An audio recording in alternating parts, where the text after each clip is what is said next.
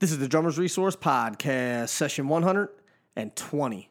And the quote of the day is from Martin Luther King Jr., who said, "If you can't fly, then run. If you can't run, then walk. If you can't walk, then crawl. But whatever you do, you have to keep moving forward." You're listening to the Drummers Resource Podcast, home of in-depth interviews with the world's greatest drummers and industry professionals. Information, education, and motivation for drumming and beyond.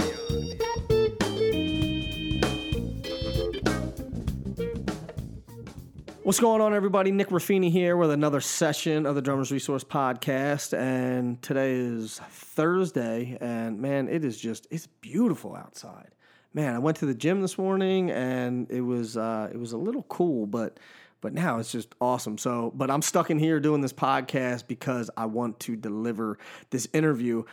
Also, where was I? Coaching. So, as many of you know, I've grown this podcast to be quite a successful podcast. I've also run different businesses and coached different businesses and consulted for different businesses and things like that, and have coached clients to help them maximize what they're looking to do, whether they're struggling with breaking into the music scene or getting endorsements or getting touring work or increasing their revenue or whatever the case may be. Everybody needs a little help from time to time. And I have been doing coaching on a really limited basis, so only a couple here and there, because it's pretty time consuming, but I really love it. So what I'm doing is I'm opening a couple slots for coaching that I'm going to make available. It's a month by month thing. And the way that it works is we set up a quick 20-minute free call, and you call in and we discuss what's going on and see how I can help you, see if I can help you, and really get a sense if you're really dedicated to making some changes and really growing and increasing your productivity and increasing your success and all of that. And if we're a good fit for each other, we see if it works, if my rates work for you and everything, and we go from there. So if you're interested in just having a quick 15, 20-minute exploratory Skype call with me, shoot me an email at coaching@drummersresource.com. And we'll get that scheduled up, and we'll see if I can help you get to the next level. Now, the podcast I have today is sponsored by DW Drums. And as you know, I've been playing DW Drums for years. And not only do I love their drums, and not only are they handcrafted, but DW also supports and fosters drumming initiatives all over the world, like this podcast and a lot of other great things. So just do me a favor, check them out at dwdrums.com, not only for their drums, but just for what they're doing for the drumming community, especially Don Lombardi. He's really an ambassador for drumming worldwide. So check them out, dwdrums.com. Now, the interview that I have today is Dre Baldwin, also known as Dre All Day. And Dre is a former professional basketball player turned motivational speaker turned international speaker, I should say. He's an author, he's a blogger, and he also runs a really successful YouTube channel teaching people different basketball drills and things like that. And he and I connected because I actually play with his father. His father's a really good piano player, and I play with his father once in a while, and he said, "You should connect with my son. He sort of does the same thing that you do, but with basketball." And once we started talking, I realized there's so many similarities between being a professional musician or being a musician and being a professional athlete or being an amateur athlete. And so we got to talking. I said, "Man, I got to get you on the podcast and just have you talk about this stuff so that the listeners can hear what you have to say," because he has a ton of information and really will make you reevaluate what you're doing. His whole mantra is work on your game, and we're going to get into all of that with Dre. So I'm going to stop talking because I want to get into this interview because it's really a great one. So here we go, Dre Baldwin. Dre, what's going on, my man? How you doing today? What's going on, Nick? I'm doing fantastic. How about yourself? I'm doing well. I'm glad we could finally do this. For the listeners who don't know, Dre's father and I play together. His dad is a very, very talented keyboard player and singer, and so I play with him once in a while. I get to kick it with him, and he connected you and I, and right. I know that you and I have some similar ideals when it comes to success. So we're gonna talk about all that stuff. But first, I want to get a little bit of background because I want the listeners to get to know you a little bit. So just tell them a little bit about who you are and what you do. Well, my name is Dre Baldwin. I come from Philadelphia, Pennsylvania. Right now I live in South Florida. Been here for the last 8 years. My background is as a professional athlete. I played basketball overseas for 9 years through 8 different countries. Once I started to get out of basketball, I started to look to what I would do next. So I have my own marketing and branding business. I am a professional speaker. I have a publishing company. I've written 5 books. I've written over 100 training programs for basketball players. I work with a lot of companies as far as anywhere from legal professionals to bloggers to business owners on how to market and brand their businesses better. I work as a trainer from here and there, time to time, and also work as an advisor to some startups as far as their marketing and building up their brand presence on the internet. So I always got my hand in 5 to 10 different things any given time. You're like me, man. I like it. Somebody's like, "Hey, man, can you do this?" And I say, "Yeah, I can do that. Let me just add it to the list of things that I'm doing already." Yeah, exactly. So let's talk about your pro career for a minute and sort of walk us down that road of one, when you made the decision that I'm going to really try to do this professionally, and how far that road got you, because I'd love to hear the principles behind how all of that happened, because there's no difference between being a professional athlete and being a professional musician. So I'd love to hear this story. When I was about a junior in high school, I made the decision that it wasn't even really a decision. It was an idea that I knew I could probably make it. I could try to make it as a professional athlete. I knew that's the number one thing that I wanted to do. The challenge was, Nick, that I had no idea how I was going to do it, where I would do it, when I would do it, who would help me, what steps I needed to take. I didn't know anything. I just knew I wanted to play basketball professionally. I didn't know who I could talk to. I didn't know if there was anyone else who had done it. I didn't know anyone else who had done it at that point. You know, my dad is like, I'm 6'4". My dad's like 5'8", 5'9", right. So he couldn't teach me basketball. I don't have any brothers. No one I knew in my neighborhood. There were basketball players, but no one who was professional, or at least who was around, who could take me under their wing. So once I got into college, you know, I knew one of my main motivating factors for going to college is because I knew I needed those 4 years of grooming to actually develop the skill level to be able to play professional basketball. Because one thing to say you want to do it, it's another thing to actually have the ability to perform at that level. I want to interject real quick, and I apologize for interrupting you, but I'm trying to phrase this the right way, but how did you develop that ideal at that young of an age to say, you know what, I can't do this on my own. I need some help. Because most people at that age say, I can do everything by myself. Well, me, I knew that I didn't have the ability. I mean, honestly, I knew I had to be honest with myself. There's one thing when you tell other people that you think you can do this, that, and the third. There's another thing when you're looking in the mirror, you got to be able to tell yourself the truth. Right. And coming out of high school, I had barely played that much in high school. I didn't even have that much real life success in basketball. There was nobody in the world who would have looked at me and said, okay, this guy's going to be a professional basketball player. Not even my mom and dad would have said that at that point. I didn't have the success. I just had the idea that I could do it. So I knew college. One thing I wanted to go to college for, of course, education was part of it. I graduated from high school in the year 2000, so this was kind of at the tail end of the go to college, get a degree, get a job era where everybody thought that was the only way to go to be successful. So I wanted to go to college. One was the education. 2 was the social factor, just so I could develop more as a person. And the third one was basketball. I knew I needed that 4 years of grooming. So coming out of college, once I graduated from college, I had an unremarkable college basketball career. I worked for a year out of school. I was a manager of Foot Locker. I sold gym memberships at Ballet Total Fitness for a year. That next year, 2005, this was summer of 05, I went to a professional exposure camp, which for those who don't know, that's similar to a job fair. But instead of putting on a suit and tie and handing out your resume, you put on shorts and sneakers and you play basketball against other players who want to play pro. So I played at that exposure camp. I did pretty well there, and I got a video of my performance. And that video was my resume. And at this point, that video was on a VHS tape. And Nick, I'm sure you remember VHS tapes. I don't know if everybody does. So that video was on a VHS tape, and I knew that tape wasn't going to last for the next 20 years. Right. I knew I needed to put that into a format that I could keep track of for the foreseeable future. So I took that video, took it to an audiovisual store, got to put on a CD. CD got that, put them into my computer. That got it turned into a digital file, put it on a brand new video website called YouTube.com. And on YouTube, this is 2006-ish that I put that video out. I just put it up there for myself, just for safekeeping. So when I'm contacting sports agents, basketball agents, instead of having to mail them a VHS tape, which I spent a lot of money on doing, now I can send them an email with a link to a video. So it was the exact same content, just an easier way to transfer it around. Right. About a month later, Nick, I went back to YouTube and looked at the video just to look at it for myself. And there were comments on the video. People had found this video somehow, and they were liking the stuff that I was doing. They were saying, hey, who do you play for? Where do you come from? Who taught you?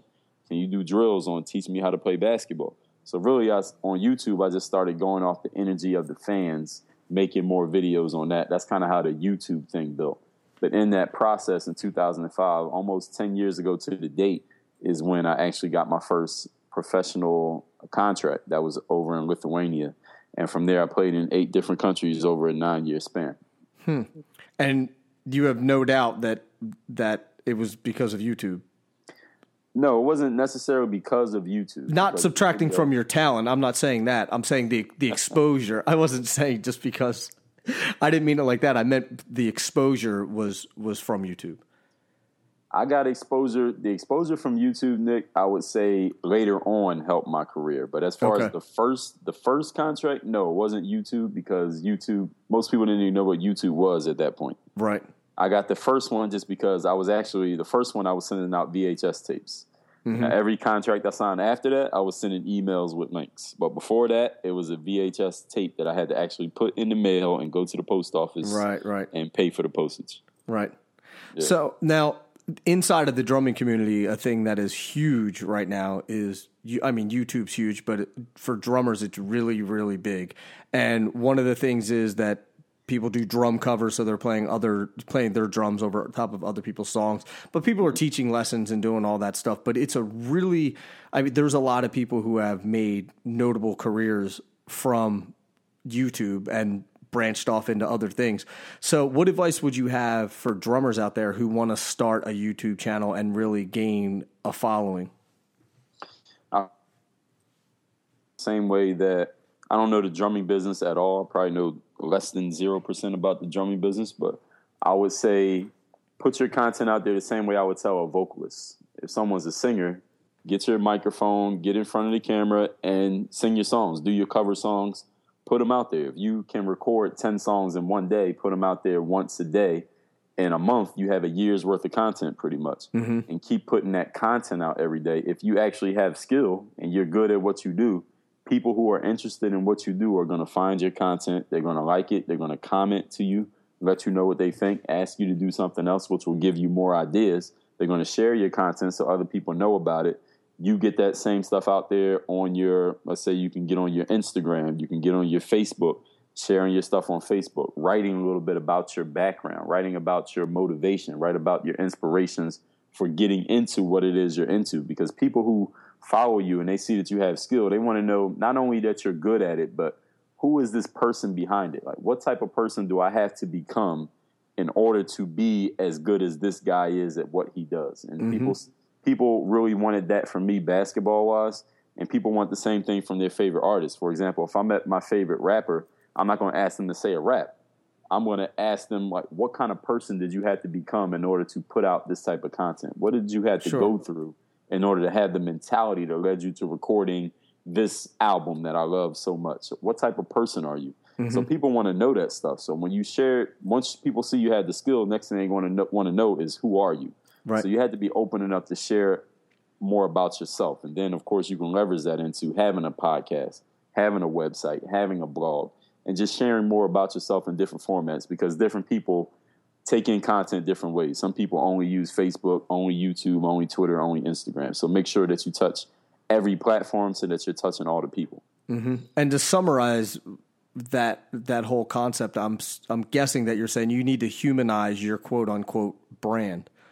Absolutely, exactly. People want to know, who is this person behind the ability, not just that you're good. They want to know that you're good.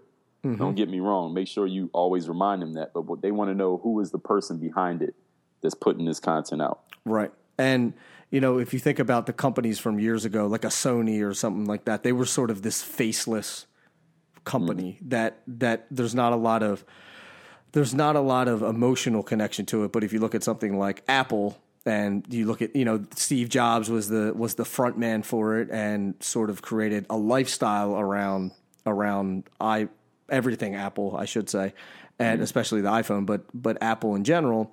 And I think that's why Apple's been so much more successful than any other real technology company out there. I agree. And even somebody like Steve Jobs, people started to recognize Steve Jobs a little bit later, but Apple kind of built their brand. They personalized the brand of Apple. People weren't buying into Steve Jobs. They were buying into Apple as an idea. Mm-hmm. People bought into it because Apple kind of humanized their brand and said, this is what we stand for. We think different, which was the thing that they don't even say that anymore, but that was what they used to say back then. So people connected to the brand. So it is possible to do it with a brand and not just only being an individual person. Mm-hmm. That Think Different campaign was huge. It was massive. That was in the, I think, late 80s, early 90s. Right, yeah, when they had the color in the Apple logo. Now it's just plain white. Yep, exactly. It's funny, I had a conversation with somebody, this was probably a year or two ago, and I was talking, I love cars, and I want a Ferrari. So I'm talking to this girl, and I was like, yeah, I was like, I would really love to buy a Ferrari one day. And she kind of scoffed at me and said, why would you want to buy a Ferrari? Like, it's not all about material things, and it's not all about money. I said, do you understand that the Ferrari has nothing to do with the material aspect of it? I said, the person that I would need to become, right, to the amount of people that I would have to influence and have an effect on to be able to buy a Ferrari, I said, that's what I'm interested in. I said, I probably wouldn't even buy the Ferrari. I'm like, exactly. I just want to become that person. I want to achieve that level of success. Exactly. If you pull up to the front entrance of a hotel in a Ferrari, everybody knows what the car is. They're going to be looking at the car, but they're going to say, well, who is this person who's driving this car? What does this person do? Right. How did this person become the type of person that drives that type of car? That's what they're going to want to know. Right. And I've always said the only reason I'd ever want to be rich and famous is because of the positive impact that you could have. And the richer you are and the more famous you are, the more good you can do with that quote unquote power. Exactly. And once it becomes publicly noted, everybody's going to want to talk to you. Mm-hmm. And then you have a platform to share who it is you became, because that's what people are going to want to know. They already know what you got. Right. They want to know who it is you became in order to get that. Exactly.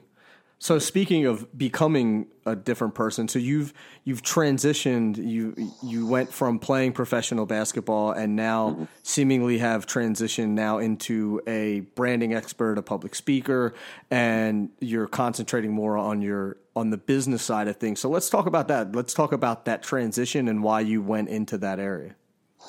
Well, the number one thing, Nick, is that professional athletes have a shelf life. That's one thing. If you are in the music business, musicians have a much longer shelf life than an athlete. A basketball player, let's say you get out of college around age 20 to 22, sometime in that frame, you pretty much have a 10 to 15 year window for the most part to play your sport. Mm-hmm. And there are some guys who last till 38, 39, 40. Those are a very, very, very small percentage of guys. You could pretty much name all of them. Sure. Most of the other guys, they're out by the age of 30 or 35. Mm-hmm. So I knew that even back when I was getting out of college. I'm not going to play basketball for the rest of my life. Whenever I'm done playing basketball, I still got another 50% or more of my life to live. What is it that I'm going to do? And it's not necessarily about money, because even if someone has a whole lot of money, if they retire and they don't have anything to do, usually within 2 years, those people die because they don't have anything to do. Right. What's the complete opposite of happiness is boredom. Exactly. Human beings need something to do. They need a reason to get up in the morning. So once I saw that I was closer to the end of my career than the beginning, I started thinking, what's my exit strategy? What am I going to do next? And once I started looking at all the things I was doing, I said, you know what? I actually have built a brand here, a personal brand, because back in 2005, nobody was using the term personal brand. That didn't exist. Right. Nobody was even saying that. Mm-hmm. But by 2000, let's say 12, 13, 14, everybody was talking about personal brand. You need to build your personal brand. Even if you work in a Fortune 500 company as an employee, you have a personal brand. Mm-hmm. So when I looked at what I was doing, I said, you know what? I have a brand. I have a brand. I marketed myself. I kind of built a brand outside of myself personally on top of that, where I say, work on your game, the Dre All Day brand, all of those I had built. Why don't I work with people and teach them how I was able to do this? Because when I would talk to people and I would say, I play basketball, but I'm also on YouTube, people would say, you play basketball, that's great. But then when I say, I'm on YouTube and I blog, a lot of times people's eyes would light up, because when you say you play basketball, most people listen to that and they say, okay, that's great that you play basketball, but I can't play basketball. Right. But when I say I blog and I'm on YouTube, they're like, oh, well, that's something that I could possibly do. And they want to know more about that. How'd you get started on YouTube? What do you blog about? How did you set up a website? A lot of people just don't know the basics of a lot of this stuff. So they would ask me, how did you do that? How do you set that up? What can I write about? What can I talk about?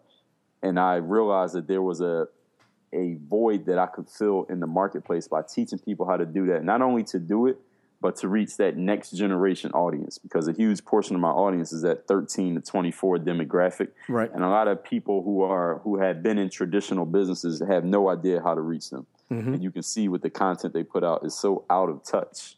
Oh, it's so bad. Right. And I help them to reach that right audience the right way. Speak their language, so to speak. Now, you had mentioned work on your game, which is your moniker, and I'm guessing that it's not just for basketball. So let's talk about work on your game and what that means to you. Absolutely. Work on your game is definitely not a basketball only thing. Now, of course, it started from basketball because this was in late 2008, early 2009. I was getting a lot of questions on my videos of people just asking me, hey, Dre, can you give me some advice on how to get better? Can you give me some tips on how to work on my ball handling? Can you give me some advice on how to make the basketball team? And one day I was making a video, and I was just talking in the video, just explaining to players, like, you guys keep asking me for tips and advice.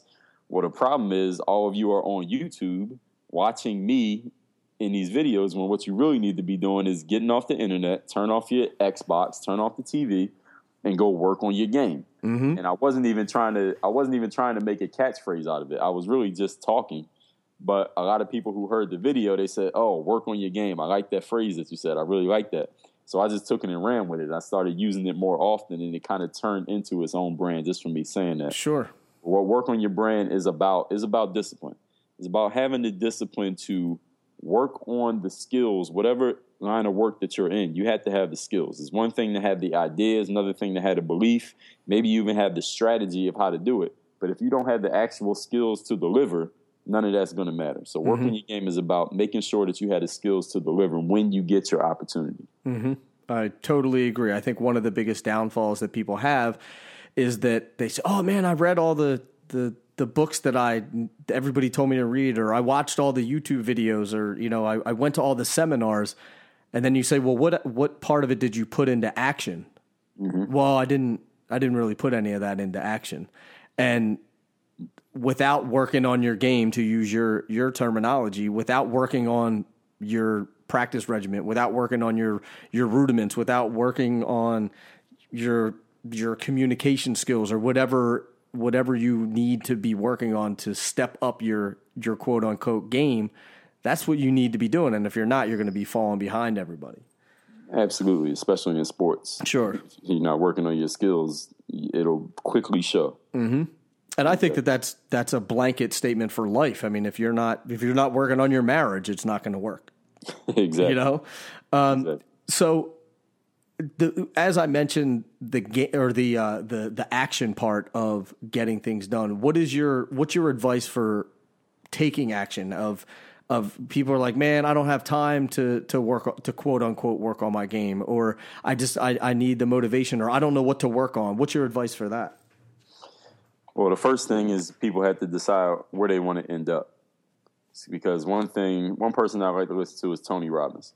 And one thing that Tony Robbins says is, if anybody who starts their day by looking at all the things they have to do is never going to be motivated to do them all. That's how you get overwhelmed, because you're looking at a to-do list. I got to do this, this, and this. Or you're looking at a plan. Let's say you got a 5-year plan. I want to get to this point, and I got to do all these 150 things in order to make this 5-year plan come to fruition. Mm-hmm. You'll never get it done. You'll be overwhelmed, and you won't get to work. The first thing you have to ask yourself is, what is the purpose? What's the purpose for me doing this? Why do I want this? because once you have a strong enough purpose, you'll be able to get through all the hows. You'll be able to get through all the activities that you need to take. So as far as the question that you asked me was, what was the question again? Nick? Asking how to sort of get your butt in gear and get yourself motivated to start achieving these things day by day, because I know, it's hard. You get up every day and it's like, man, I don't know where to start. I don't know what to work on. So I'm just going to not take any action. Paralysis by analysis. Right. So, okay. So like I was saying, you first of all want to figure out what is it that you want? What's your purpose? Because when you have a strong enough purpose, you don't have to be motivated. You'll be inspired. And there's a difference between inspiration and motivation. Mm-hmm. Motivation is something that comes from outside. So if I get up in front of the basketball team in a locker room and give a fiery speech, I can motivate the whole team. But if I give you something, if I talk with you and let you figure out for yourself why you're doing the things that you're doing, what you actually want to achieve in life, and why you want to achieve it, now you'll be inspired. Inspiration comes from within. Mm-hmm. It's an easy way to remember it. Motivation comes from without. That's something that comes from outside, rather, not without, but from the outside. So the first thing you have to figure out is your purpose. And once you know what your purpose is, it'll be easy to take the actions. You won't even have to think about a to-do list, because you're going to be chasing after that purpose at all times. I totally agree.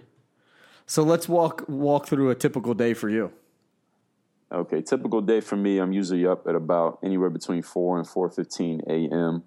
I like to start my day with some meditation, but not the traditional meditation where you sit in a quiet room and close your eyes. As if I did that at 4:15 in the morning, I'd probably fall back asleep. Yeah, me too. So I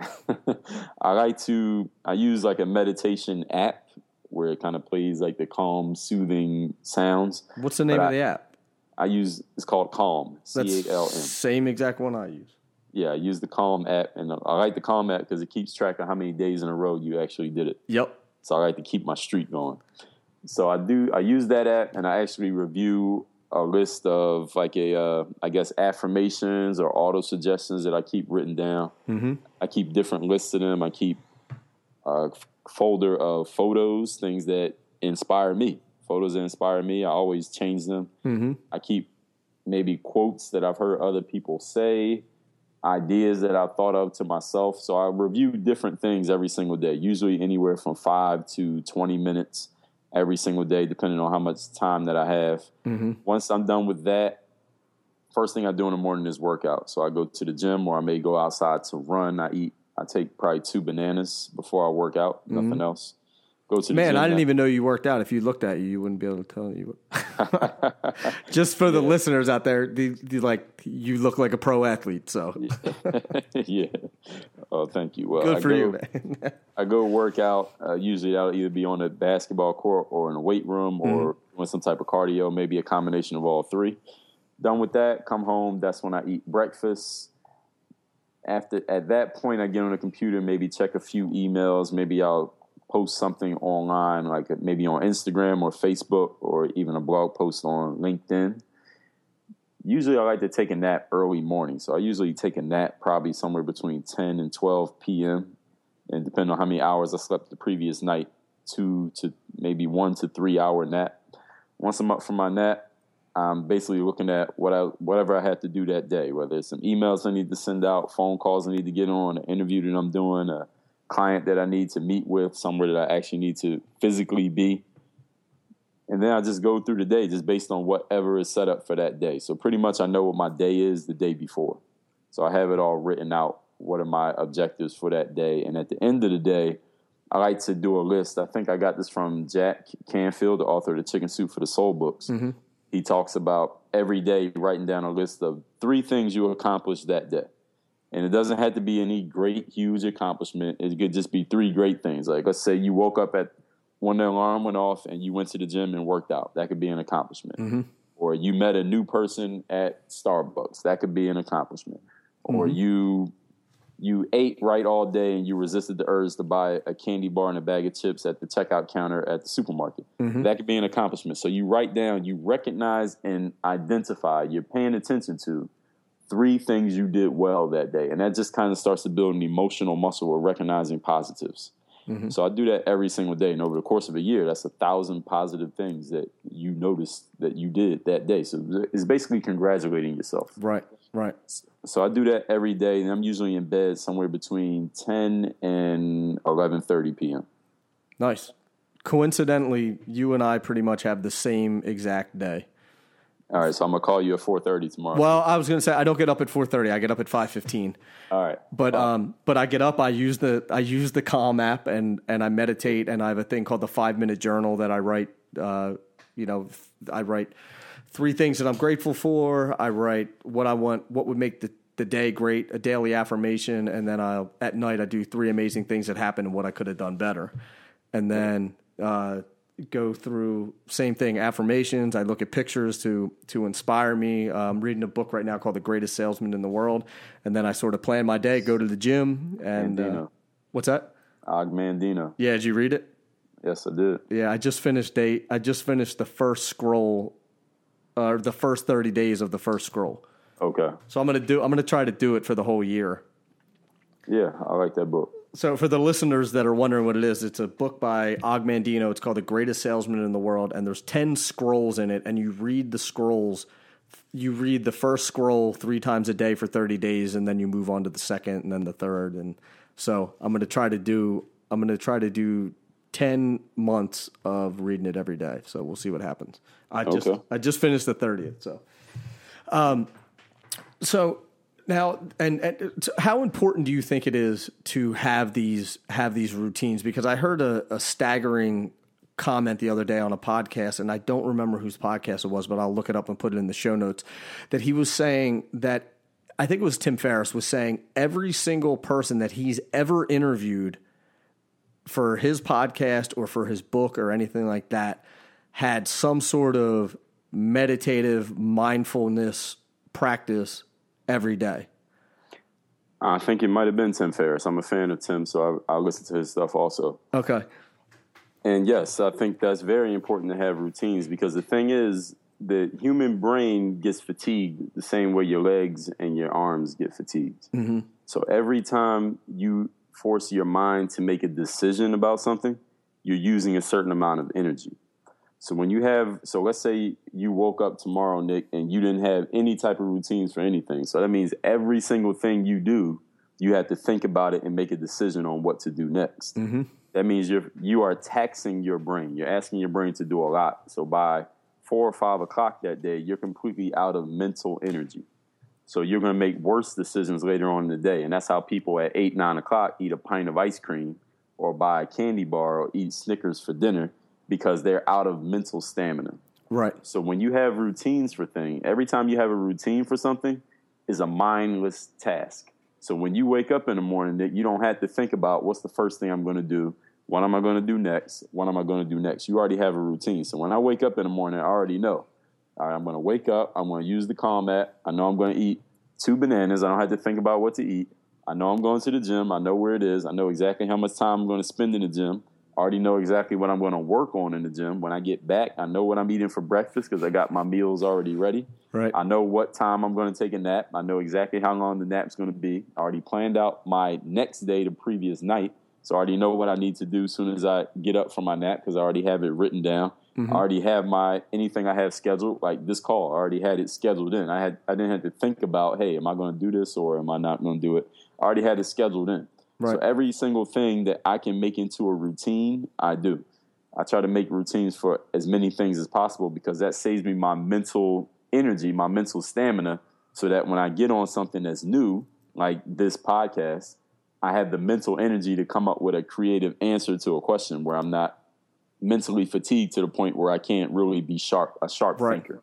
Mm-hmm. So you get to save your mental energy for the things that matter most when you can make routines out of the things you do all the time. Mm-hmm. And if you're talking about a musician, it's when you're playing with other musicians and you can play creatively. If you're a athlete, then you can make the right decisions on the field. It's funny that you say that about not taxing your brain and getting into these routines, because I've been doing this morning and night ritual now for a couple months. Hardcore. I've been doing it, I'm not missing a day. And one day we got home. I was so exhausted. I couldn't even keep my eyes open. And I walked into my office and I sat down and I started writing in the book, and I was like, wow, I never even thought to not come in here. Mm-hmm. I never even was like, should I go in there? I just came in and just started writing, and sort of as I was doing it, I realized, wow, this was a totally unconscious thing that I just did. I just automatically walked in here and started writing in this journal, and to keep up with the streak, like you said. But it's amazing how I didn't have to think about it. It just automatically happened. Right. It becomes unconscious behavior. Just like you said, you don't even have to think about it. Your subconscious mind directs you to do it without you even knowing that you did it. It's kind of like when somebody drives to work every day. You don't even have to think about where you're going. You get to work and you're like, I don't even remember driving there. Right. So it's the same thing. Everybody already does it. It's just the more things you can apply it to, the less tax you'll be putting on your brain. You'll be able to save that energy to do other things. Mm-hmm. And you can either have it go in a positive direction and have good habits, or you can have bad habits and they work the same way. So you're like, oh, I didn't realize that I drank 4 beers when I got home from work, or whatever the case may be. Exactly. So I have a question for you. What is your answer to, they say, Dre, that's great. You work for yourself so you can stay home and you can plan out your day like that, man. But I got 2 kids. I got a 9-to-5 job that I really want to get out of, and I want to concentrate more on my playing. But like, I can't plan out my day like that because I have to go to a job. Well, all you had to do is fit it into the cracks of your schedule. When I was working at a gym in Philadelphia in 2006, 2007. And at that time, I was trying to get back into professional basketball because I had played a couple places. Then I didn't get a deal playing ball. I didn't really have any money, so I had to get a job. So I got a 9-to-5 job. I'm working at a gym, so it's great that I get to work out, right? But that location that I worked didn't even have a basketball court.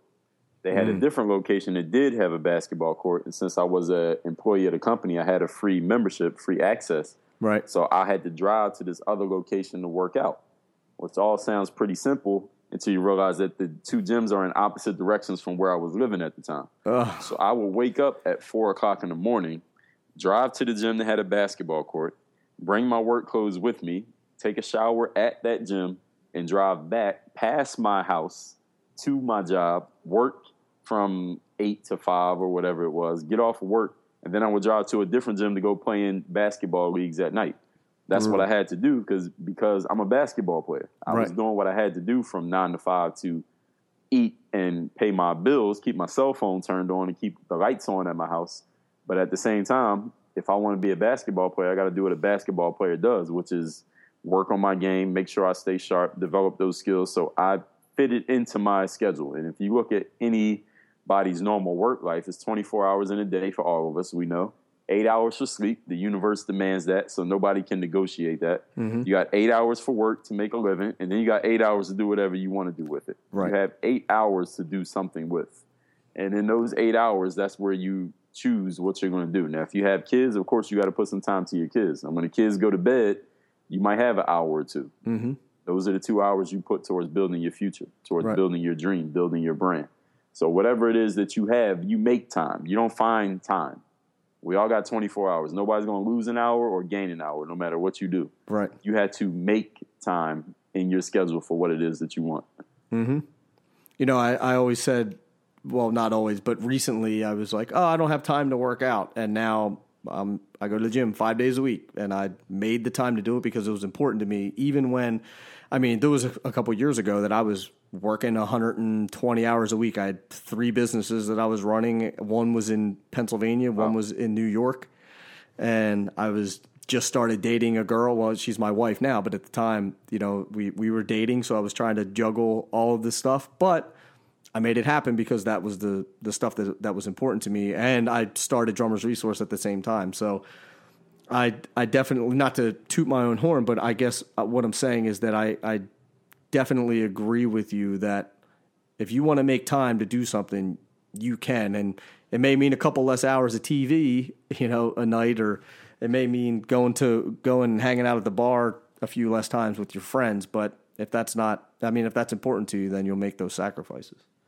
Exactly. And one thing that I read, I don't know if it was Jack Canfield or Napoleon Hill's book, of the law of success that he said, if someone really thinks they don't have any time, because there are people who, even if they hear what we just said, they'll say, you know what, it makes sense, but I still don't have any time. I don't have any time. Right. All you had to do for a 72-hour period is log every single thing you do for the entire day. Yep. Log every minute that you spend. That means if you have a 5-minute conversation with someone at the gas station, write it down. If you spend 30 minutes eating lunch, write it down. If you spend an hour watching the news, write it down. Write down every single minute that you allocate every single day, and then you can really look at where all your time is going. It's actually an exercise that a lot of dietitians and trainers do with their clients who are having trouble losing weight. Right. They do it with food. So write down every single thing that goes into your mouth for a whole day, every single thing you eat and drink, and then we're going to look at it, and then we'll see where your real problem is. Because it's not in the gym, it's actually in the kitchen. So it's the exact same thing that people can do with their time. You log every single minute you spend of a day, and you'll see how much time you're actually wasting. And they found that people are really only productive for about 20 to 30% of their day on average. The other 70% is wasted doing BS. Mm-hmm. And not to, I actually just got interviewed the other day for a podcast, and one of my professors had us do that exercise in college because I didn't have time. I felt like I didn't have time to practice, and then went through that, and it really changed my life. And not to beat a dead horse, but my family owns a restaurant, and years ago I was bartending, and the guy came in. He owns a gym. So there's another guy sitting across the bar, and he said, "Hey man, what's going on with the gym? You got any specials going on or anything?" And he said, "Oh, come over. I'll take care of you. I'll give you a membership. I know you and whatever."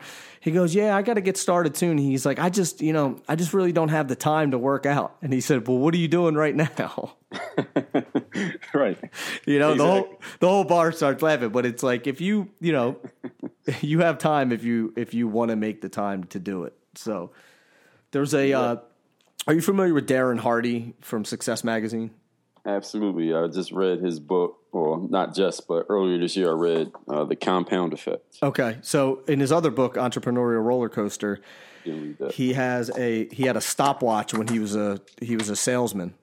Okay. And he stopwatched his whole entire day because he was working like 14, 16 hours a day, and he was like, "Man, I want to streamline my processes, and I want to see how much actual work I'm doing prospecting and talking to customers and all that stuff." So after a 16-hour day, he said he didn't look at the stopwatch all day, and he turned it over and was expecting to see like 10 hours or something like that.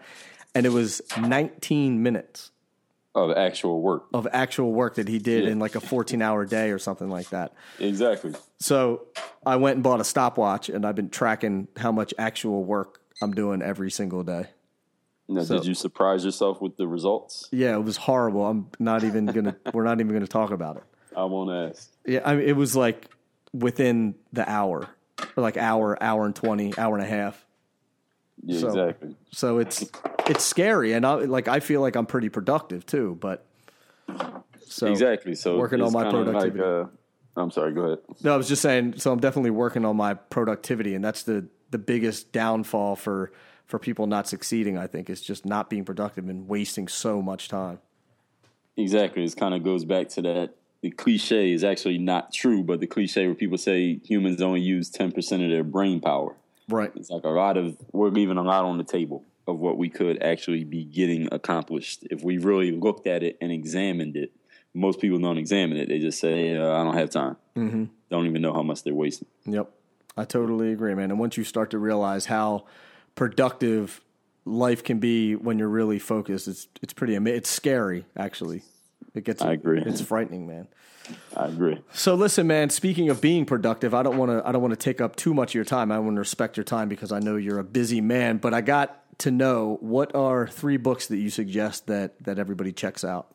Are you going to limit me to 3? However, I'll tell you what, however many you want. All right. Well, right now, I'll tell you what I'm reading right now. I know that I forget who said it, but there was someone who I look up to who said, any leader that you know, if you walk up to them and say, "What are you reading right now?" they'll always have an answer. Mm-hmm. So what I'm reading right now is The Success Principles by Jack Canfield, same author of the Chicken Soup books. Another I would give you is The Law of Success by Napoleon Hill. Another is Mastery by Robert Greene, especially for those in the field of music or sports. Mastery, to learn your craft. Next is The 48 Laws of Power by Robert Greene. He is my favorite author. Another is The 50th Law by Robert Greene and 50 Cent. Another would be Awaken the Giant Within by Tony Robbins. And I'll give you one last one. It is Relentless by Tim Grover. He was Michael Jordan's personal trainer during his basketball career. Now Kobe Bryant's trainer. Man, I watched the Kobe Bryant's Muse documentary. Yeah, it was great. Absolutely amazing. I have so much more respect. I've always respected him because, he's from our area and all that. But just the work ethic, man, just that's why he's one of the greatest of all time. That's what I think draws a lot of people to Kobe, just the work ethic. Even if you don't play basketball, you can relate to that work ethic. Same thing with Michael Jordan. Yep. That's actually, I have this thing called the Drum Breakfast Club where we get together every morning and practice, and that was inspired by the Michael Jordan Breakfast Club. Yeah, exactly. Him, Scottie Pippen, and Ron Harper. Yep. Yeah. Yep. It's awesome. So where can people go if they want to learn more information about you? Well, people want to learn about me. My main homepage website is dreallday.com. For any of you who are on LinkedIn, you can connect with me at Dre Baldwin. As far as social media on YouTube, you can just search my name again, Dre Baldwin. I have over 4,000 videos on YouTube. A lot of it is basketball centric, but I do have a weekly motivation series there that relates to any person in any area of life. Other social media, my Facebook is, you can just search my name, Dre Baldwin, or Facebook/work on your game. My Twitter is Dre All Day. Instagram is Dre Baldwin. And if you don't remember anything I just said, just Google me, Dre Baldwin, and you'll find all of that stuff right on the first page. Well, luckily for every podcast that I do, there's a show notes page. So I will make sure that I link up everything. I'm going to put links to all these books in there as well. And Dre, I want to thank you for taking the time to chat with me, man. And it's been a pleasure getting to know you over these last couple months, man. And I really appreciate you doing this. Yeah, Nick, really thanks for having me. I appreciate having this conversation. You asked me some questions that I don't normally get asked, which I like. Oh, that's good. That's good. I try to keep you on your toes, man. Exactly. All right. Thanks again, man, and I'll talk to you soon. All right. Thanks a lot, Nick. Yep. See you. All right. There you have it, Dre All Day Baldwin. For everything that we talked about in this podcast, you can find all the resources and the links at drummersresource.com/session120. And if you're interested in the coaching that I mentioned earlier in the podcast, if you want to take your skills to the next level, if you want to take your business to the next level, you want to take your life to the next level, get at me at coaching@drummersresource.com. We'll do a quick 15, 20-minute call to see if we're right to work with each other, and we'll get cracking on your goals. So if you're interested, coaching@drummersresource.com. And until the next podcast, keep drumming. Thank you so much for listening. I really do appreciate it. I hope you have a great day, and I'll be talking to you soon. Peace.